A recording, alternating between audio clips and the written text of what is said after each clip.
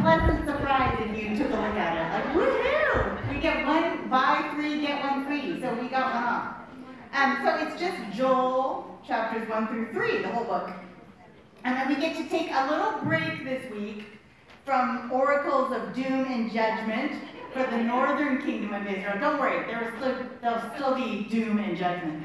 But we're going to take a little brief break from those oracles for a natural disaster. So, and the book begins in medias res, right? Joel is not predicting a future calamity, but one that is already upon them. Tiny print, but you can read along. What the cunning locust left, the swarming locust has eaten. What the swarming locust left, the hopping locust has eaten. And what the hopping locust left, the destroying locust has eaten. Awake, you drunkards, and weep, and wail, all you drinkers of wine, because of the sweet wine, for it is cut off from your mouth. For a nation has come up against my land, powerful and without number. Its teeth are lion's teeth, and it has the fangs of a lioness. It has laid waste my vines and splintered my fig trees. It has stripped off their bark and thrown it down. Their branches are made white. And then skip to verse 10. See all these pictures of locusts? The fields are laid waste. The ground mourns because the grain is destroyed. The wine fails, the oil languishes. Be confounded, O tillers of the soil. Wail, O vine dressers, for the wheat and the barley, because the harvest of the field has perished. The vine withers, the fig tree languishes, pomegranate, palm, and apple. All the trees of the field are withered, and gladness fails from the sons of men. So, woo! Okay, bad things happening. You know, Joel's funny. I showed you this picture as Hosea. I could just use him every week. Now they say, no, this is Joel. So, but they all kind of look the same, right? They're like these old guys wearing robes. Anyways, we don't know where we are. Somewhere in Judah, maybe? You know, we don't know when we are. We aren't even positive who this Joel, the son of Pethuel, is. His name means the Lord is God. Okay, it's a good prophet name, right? All we know is a natural disaster has wrought havoc and caused panic and fear. Wherever he is, this terrible thing has happened. And what is this terrible event? It is a plague of locusts. Check that out. Look at my little locusts that I have. That involve much pasting, copying and pasting, and rotating. Anyways. Okay, so here we go. Chapter 2. Blow the trumpet in Zion. Sound the alarm on my holy mountain. Let all the inhabitants of the land tremble. For the day of the Lord is coming. It is near. A day of darkness and gloom. A day of clouds and thick darkness. Like blackness, there is spread upon the mountains a great and powerful people. Their like has never been from of old, nor will be again after them through the years of all generations. Fire devours before them, and behind them a flame burns. The land is like the Garden of Eden before them, but after them a desolate wilderness, and nothing escapes them. Their appearance is like the appearance of horses, and like war horses they run. As with the rumbling of chariots, they leap on the tops of the mountains, like the crackling of a flame of fire devouring the stubble, like a powerful army drawn up for battle. Before them, peoples are in anguish. All faces grow pale. Like warriors, they charge. Like soldiers, they scale the wall. They march each on his way. They do not swerve from their path. They don't jostle one another. Each marches in his path. They burst through the weapons and are not halted. They leap upon the city. They run upon the walls. They climb up into the houses. They enter through the windows like a thief. The earth quakes before them. The heavens tremble. The sun and the moon are darkened, and the stars withdraw their shining. The Lord utters his voice before his army, for his host is exceedingly great. He that executes his word is powerful. For the day of the Lord is great and very terrible. Who can endure it? Aren't you glad you came this morning? So Robin completely stole a march on me a couple weeks ago when she talked about the plague of locusts in the book of Joel, and then talked about the plague of grasshoppers in Laura Ingalls Wilder. Because I was all set to tell you about visiting the banks of Plum Creek with my daughters on our Minnesota Literary Dream Tour. And so I, who have stood on the banks of Plum Creek, let me show you a slide. Actually, this is my daughter Lucy walking along the banks of Plum Creek. If you wondered what Minnesota looks like in April, like that, right? Yeah, everything was brown. So, and then there's the Garth Williams illustration of Pa trying to save the wheat crop, right, when the grasshoppers came. And it's very interesting. If you read the chapter on the banks of Plum Creek, the description is very similar to Joel. This is what it is like to experience a plague of locusts, how they march like an army, they march straight through the house, they march over baby Carrie, you know, and they have to shake them out of their clothes, and everywhere they walk they crunch, and everything gets eaten, and all the farmers try to light smoke, and it does absolutely no good, right? There is nothing you can do, and they eat everything green, everything. They eat the wheat. There goes Pa's crop, right, that he borrowed against already. They eat the prairie grasses. They eat the willows. They eat the oats. They eat the plum thickets. And like the people in the book of Joel, Wilder remembers the fear and the worry left in their wake, right? She remembers Pa having to walk hundreds of miles to the east to find work to feed the family. So, of course, when I was in Walnut Grove, I said, where did Pa walk to? And the lady could handle the question. She said he probably walked to Rochester, Minnesota, because they had family there, so that he could work in the fields. So poor Pa, look, get out your road atlas or your phone, and look, clock the walking time from Walnut Grove to Rochester, Minnesota that Pa did. And remember, his boots were already worn out, so it was bad.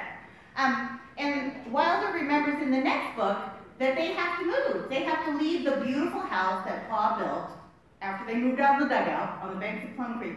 They have to sell the beautiful house, and they have to move on because the debts could not be repaid. She doesn't say that in the children's book, but that is the reason they had to leave, right? The locusts wiped them out 2 years in a row, and finally they just gave up and they moved on. And on the banks of Plum Creek, their pastor reads about the plague of locusts in Egypt, in Exodus, right? And he talks about how they brought Egypt to its knees in Exodus 10. But, you know, really the book of Joel would be a little more apt, I feel like. Because in Exodus, the plague of locusts has a cause and an effect and a moral purpose, right? Something, God is using the natural disaster in Exodus to reveal his power to Pharaoh, right? Let my people go. And to punish Pharaoh when Pharaoh refuses to acknowledge God's power, right? And in that instance, the natural disaster could be remedied through repentance and prayer. Pharaoh even says, I've sinned against God. Moses, would you please tell God to make the locusts go away? Moses agrees. Moses prays to God. God takes the locusts away. And Pharaoh's remorse evaporates again. Like, oh, all better, right? But in Joel, the plague of locusts does not come after a warning, right? It is not for an obvious purpose. It just comes, and the nation has to deal with the fallout. So Joel is more concerned less concerned with the why did this happen, and more concerned with the how do we respond to calamity, right? We can't always figure out the why. How do we respond to calamity? Because it is clear from several places in the Bible that sometimes natural disasters are allowed by God or even brought about by God as warnings or punishments. Think of Noah's flood, right? Think of the plagues of Egypt, which we just talked about. Think of Sodom and Gomorrah. Think of there's going to be a drought for X number of years, right? Sometimes the natural disaster is brought about by God's planning, right? And it has a purpose. But it's also clear that sometimes a natural disaster is just a natural disaster, right? We live on a crowded planet that is active geologically, and it has weather systems and things we still haven't figured all the way out, right? And sometimes we just don't care. We want that beach house, or we want that house in the hills, or, you know, we're gonna do this, that, and the other, or there's too many of us, and corners get cut, and then the earth does what the earth does, and things flood, and buildings collapse, and they catch on fire, and lots of people die, right? But it's not that it was sent, right? I remember I was just reading this book called Pompeii, and it was like a fictional version of the last of Pompeii, and if you visited there, there's all those poor people trapped in ash for tourists to stare at for the rest of their lives, or the rest of eternity. But they say Vesuvius could blow again, right? And it will be worse this time because there are so many more millions of people just living right there, right? And is that God's fault? No, it's not God's fault. Everyone knows that is a volcano that could blow at any moment, right? But we do it anyhow. We live for the day. Scott loves to talk about the caldera under Yellowstone. It's like some super volcano. And if that mama blows, you know, the whole west coast sinks into the sea and terrible stuff, right? Is that God's fault? No. We live on a geologically active planet, right? And we could all, I don't know where exactly we would live where there would be no natural disasters, but, you know. What was I going to say? Paul says, like, humanity, creation fell with us and is subject to futility and groans in childbirth until it too can be healed and redeemed and set free. That's Romans 8. But, you know, sometimes a perfect storm is just a perfect storm, right? Not a specific judgment from God. Sometimes a natural disaster is just a result of us being at odds with God, with nature, with each other in general, and not in particular. And the situation in Joel seems to be one of those times, right? A fallen creation produces these infestations of these horrible locusts who have to eat, and so they eat, right? And they don't really care, well, this food was for me, right? They don't care about that, they're just there to eat. And so they eat the harvest, they leave people to starve, nothing personal, right? Nothing personal, Judah, or whoever is receiving this prophecy. And these, do you know they still have these, there are still locusts flying around. We just are fortunate in the United States that the Rocky Mountain locust, which poor Laura Ingalls Wilder and family experienced, has gone extinct. Yay! Right? But there are plenty that have not. My first job out of graduate school was working for a company that assessed earthquake risk in the developing world. I did not do any of that, right? I was like organizing their little conference and that kind of stuff. But that's what they did. And earthquakes happen all over the world, but in some places they are far more damaging than other places, right? The building codes aren't up to snuff, right? There's poverty, there's overcrowding. So an earthquake is an earthquake, but the effect one has can be magnified by human choices and by human conditions, okay? So, okay, fine. Does knowing that a plague of locusts, or a California wildfire, or an earthquake, or a tsunami, or a hurricane is nothing personal, does that help? We have brains that are always looking for cause and effect. And it's harder in some ways just to be presented with effect, right? Here it is. There's part of us that can't help but believe there's got to be some cause, right? It's got to be something we can do about this. I remember Lucy saying to me, Lucy was having a really bad week the other week, and she said to me, I feel like God is punishing me for something because I'm having such a bad week. And I thought to myself, well, you are a teenager, and I'm sure quite deserving of everything that is happening to you. But so, I didn't say it. Sometimes a bad week is just a bad week, right? It's not God out to get you. Sometimes a bad week is just a bad week. So, you know, sometimes the question isn't, what did I do wrong to make this happen? The question is, how will I respond, right? Sometimes the question isn't, what did I do wrong to make this happen? The question is, how will I respond? And we kind of prefer, what did I do wrong to make this happen? Because then you think, well, what can I do right to fix it, right? Because it's in my control, if that's the question. But Joel doesn't deal with that. Joel is, how will I respond? How will I respond? This horrible thing has happened. How will I respond? Okay. So, funny, the response isn't that different, right? This is chapter 1, verses 13 and following. Put on sackcloth and lament, you priests, Wail, you ministers of the altar. Come, pass the night in sackcloth, you ministers of my God. Grain offering and drink offering are withheld from the house of your God. Sanctify a fast. Call a solemn assembly.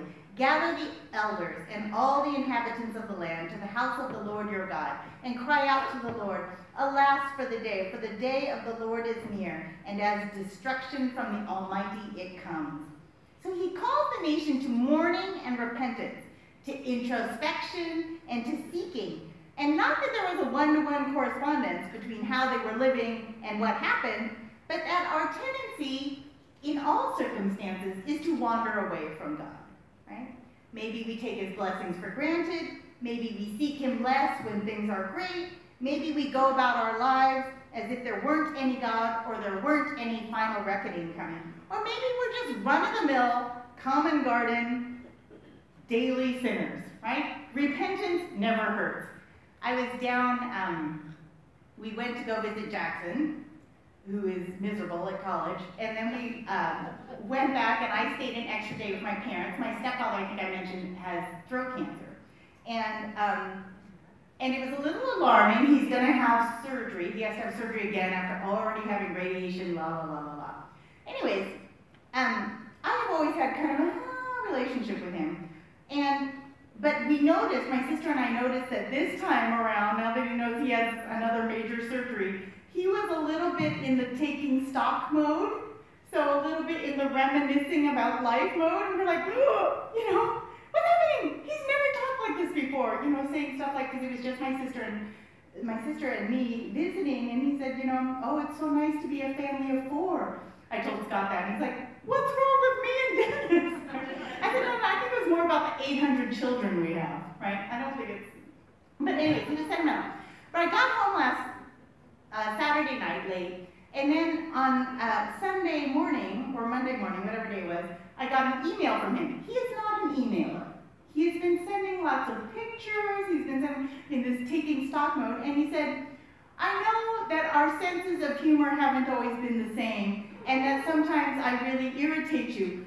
I burst into tears. What kind of horrible, sinful person cannot even go visit her stepfather who is suffering from cancer and taking stock of his life and cannot mask her irritation at times?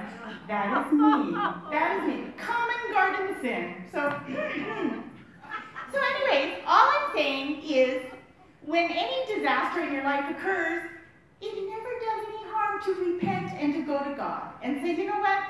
I'm such a mess. Would you just do something with me, please? I'm just an ordinary day-to-day mess. So, anyways, sorry, but I call myself bursting. I call myself, oh my God, I'm such a terrible person. I can't even be, I don't know.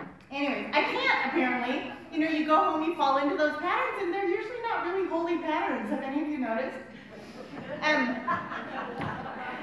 But it's terrible. I'm the only Christian in my family, and he can tell when I'm irritated. And anyways, I've got to move on. Okay, so what was I saying? Oh, so every calamity.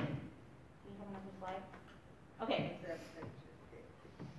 Every calamity that might befall us, natural disasters, disastrous children, cancer, any calamity that might befall us foreshadows the horrors of a final day of the Lord. I don't know if you've noticed in Joel, but he keeps saying, day of the Lord, the day of the Lord. This is the day of the Lord, and the day of the Lord is coming, right? And the final day of the Lord is when all the accounts are totaled up and just payment is issued, right? As Joel says, and I read in 2:11, right? The day of the Lord is great and very terrible. Who can endure it, right?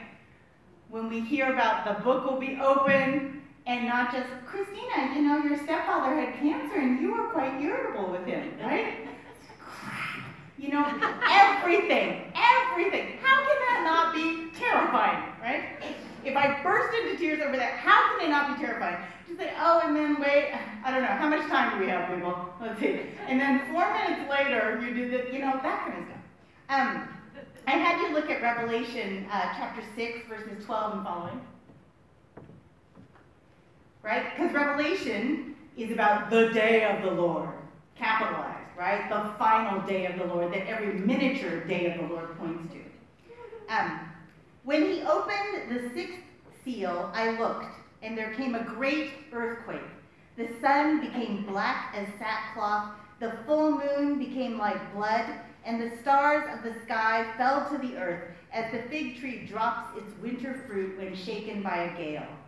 The sky vanished like a scroll rolling itself up, and every mountain and island was removed from its place. Then the kings of the earth and the magnates and the generals and the rich and the powerful and everyone, all the rest of us, slave and free, hid in the caves and among the rocks of the mountains, calling to the mountains and rocks, fall on us and hide us from the face of the one seated on the throne and from the wrath of the Lamb, for the great day of their wrath has come, and who is able to stand? So once the ultimate day of the Lord comes, right? Miniature one in Joel, ultimate one in Revelation, it is time to line up before the throne and accept your fate. And both the prophet Joel and the apostle John don't want their readers to be among the terrified that day. From all the descriptions they're giving us, it sure sounds terrifying, right? You can be as reassuring as you want, but it sure sounds terrifying. Death, war, destruction, natural disasters, God appearing in the flesh to judge us. And we're all like my teenage daughter. We've all got flaws and sins and a laundry list of things we've done or not done to hurt ourselves and others and God himself. What on earth do we do, right? Besides shake in our boots and maybe pee our pants. So here's what Joel says to do. What should we do, Joel? Okay. 2:12 and 13. Yet even now, says the Lord, return to me with all your heart, with fasting, with weeping, and with mourning. Rend your hearts and not your clothing. Return to the Lord your God, for he is gracious and merciful, slow to anger, and abounding in steadfast love, and relents from punishing. So in this locust plague, in this lowercase day of the Lord, that foreshadows the final day of the Lord, returning to God and seeking his forgiveness, both as a body and a church and a country and a people, this is Joel's prescription, right? And as individuals. You know, to prepare for the many days of the Lord, to respond to him, and to prepare for the final day of the Lord, capitalized, right? The answer is the same. Go back to God. Go back to God. Get the slate clean. Ask for forgiveness, right? Ask for it individually. Ask for it corporately. And respond in the right way to the calamities can be actually opportunities in disguise, right? Reminders. It can be an opportunity because it brings us back to God and reminds us what matters, reminds us who matters, right? Reminds us who does the saving, reminds us what we need saving from, right? And the prescription in Revelation is the same, right? The sky is falling and earthquakes and seas and just terrible things in Revelation. And the answer is always, you know, but for those who know the Lamb, go to him, right? His blood can cover you up, right? Forgiveness and repentance can save you because God is the one who saves it. Anything that drives you to God can help save you. Psalm 34, verse 18. The Lord is close to the brokenhearted and saves those who are crushed in spirit. You know, this is what Jesus says in the Beatitudes, right? Blessed are those who mourn. Not what we want. We don't want mourning, right? But they will be comforted, right? If it drives you to God, say hooray for it. It can be a blessing, right? A locust plague, all these horrible things, whatever you've got going on in your life, you know, if you think of the laundry list of horrors that might be happening in your life currently, right? Let it drive you to God. Let it remind you of him. Let it push you to seek his forgiveness for your just run-of-the-mill, common garden messing up, and it will be a good thing. God will bring good out of it. Okay, so how does God respond to the people seeking in Joel? Yeah, there's a slide. Okay, the first thing it does, he has compassion, right? In 2:18. 2:18. What? Oh, there we go. Then the Lord became jealous for his land and had pity on his people, right? He responds, when they come seeking him, God is reminded of his compassion. Right? He meets the needs they were afraid were going to go unmet. In verse 19, the Lord answered and said to his people, behold, I am sending to you grain, wine, and oil, all the things they were weeping and wailing because they thought they didn't have anymore. I am sending to you grain, wine, and oil, and you will be satisfied. And I will no more make you a reproach among the nations, right? He has compassion. He's going to meet the needs. Don't worry. He's going to meet the needs. Come to him and he will meet the needs. He tells us, don't be afraid, right? After all those terrifying things, don't be afraid, but rejoice. Look at verse 2:21. Turning the page. Fear not, O land, be glad and rejoice, for the Lord has done great things. What a message to receive, right? When you are fearful of the future, fearful of what you're going to eat today, what's going to happen, he says, don't be afraid. In fact, rejoice, right? Rejoice. Someone is taking care of you. He says he not only restores, but he gives abundantly, over and above, right? Skip down to verse 23. Be glad, O sons of Zion, and rejoice in the Lord your God.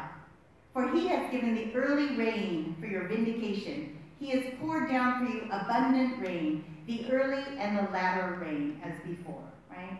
So not only do the rains return, but lots of rain. Lots of rain. Look how blessed we are. Lots of rain, right? Okay? And then in response to us drawing closer to him, he lavishes his spirit on us, right? He doesn't run the other direction. When we come closer, he comes closer. Look at verses 28 and following. And it shall come to pass afterward that I will pour out my spirit on all flesh. Your sons and your daughters shall prophesy, your old men shall dream dreams, and your young men shall see visions. Even upon the men servants and maid servants in those days I will pour out my spirit. Right? When we draw closer to him, his spirit is there to come in and comfort us and give us vision and hope. And then finally, in all of chapter 3, right, he defeats our enemies and avenges us.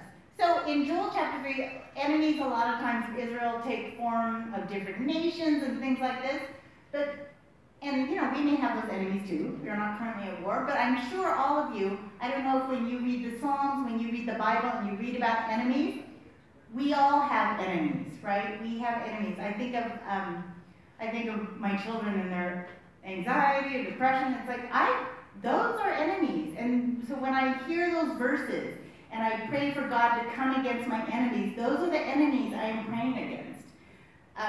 Cancer. These are the enemies we are praying against. Death, illness, anxiety, depression, spirit of suicide. These are enemies we are praying against.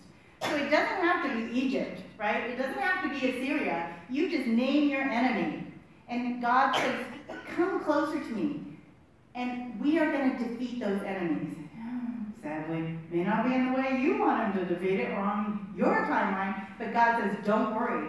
They will get theirs. I will take care of them. Come closer to me. Okay, so, do I have the next slide? Oh, I do. The book of Joel begins in fear and despair and ends in us gathered close to our loving Father, right? Our past is forgotten and forgiven because we drew close to God. For whatever reason the locusts came, it pushed us to God, and he was there to meet us. All has been made new and abundant, but God is promising, don't worry, it's coming, right? The years the locust devoured, I'm going to give back to you, he says, right? And then some. And we all have probably places in our lives where we feel like it just got eaten up, Lord. I don't know what happened to it. And through my own choices, through other people's choices, years of my life got devoured, and God says, come close to me. I'm gonna restore those, right? Instead of starvation, we are fed. Instead of anger, we find forgiveness. Instead of death, we find life and joy renewed. And all because we respond by drawing closer, trusting to our Father as the only one who can save us. I was going to finish by telling 2 Christmas stories, actually. One is, I have a friend who every single year, since her kids were born, she would take her kids to the same mall Santa. It's not the Belpres one, it's some other mall Santa. And this guy has been at it for years now, right? The oldest child is maybe 18, and he wasn't like a rookie Santa that year. So he's been at it for years. But it's so funny. So every Christmas they put out all the pictures of year by year by year by year with the exact same Santa. And of course the first years, you know, the kids are shrieking in terror, and I know this, my kids were like this. You put them, it's like, here, go sit on this strange man's lap, right? Who's like all dressed like this and loud, and they're shrieking and crying. But then you watch as the years go by, they know each other, right? There's a relationship because they see each other every year. And so you watch the kids grow and have this relationship with that exact same Santa. That's pretty cool. And I feel like it leads into the next story. I don't know, some of you may have heard of Richard Mao. He was the president of Fuller. And he came one time to Menlo Park Press, and he was preaching about Judgment Day and the horrors and terrors of Judgment Day. Anyway, so he tells this story about when he was little. And when he was little, he was in school. It was like preschool or kindergarten or something, and Santa came to visit. And Santa was terrifying, right? He was huge, he was red, he was bearded, he ho, ho, ho! And all the kids were screaming and crying. And terrified, and crying and trying not to pee their pants and that sort of thing, right? Ho, ho, ho! And then he pointed to him and said, come here, little boy, right? And, you know, knees knocking, shaking, terror, pulls him up really close. And then Santa pulled down his beard and said, don't worry, it's me, it's the neighbor. I'm just like, oh, she does. And he said, that is what Judgment Day is for those of us who know Jesus, right? Huge, terrifying, everybody's peeing their pants. But if we know Jesus, he says, it's just me. It's me, remember? We've been spending all this time together. Don't be fooled by all this, right? You know me. You know me. And there's no danger here. I want to give you good things, right? And I thought that was a perfect image, because if you read the Bible, the day of the Lord and the terror and the horror, and Joel and the Apostle John are trying to say, yes, if you don't know Jesus, it'll be pretty darn scary to have to stand up there and answer for everything we've done in our lives. But if you do, you've already talked about that with him, right? There's no surprises or news there. You've already asked his forgiveness. And he's already said, yes, of course. All you have to do is ask. Of course, I love you. I'll take care of it, right? It's just me, the neighbor, right? So, anyways, so don't be discouraged by the current plague of locusts in your life, right? Draw near to God and see what he will do for us. Let's pray. Father in heaven, you know, these stories of judgment, they do make us shake in our boots, Lord, especially if we have an incident such as I have, where we feel bad about something we've done, Lord, and we bring it to you. Lord Jesus, only you are good, only you can save, and we pray, Father, as we come to you, we pray that we might be honest with who and what we are, that we might seek you, Lord, if we haven't been seeking you, that we might return to you if we run off like we always do, Father, and find that you are there to pity us, to tell us to rejoice, to give us hope, to draw us near, to restore the years the locust has devoured. Lord, we thank you that you are a good and loving Father, Lord, and you always welcome us back. In Jesus' name, amen.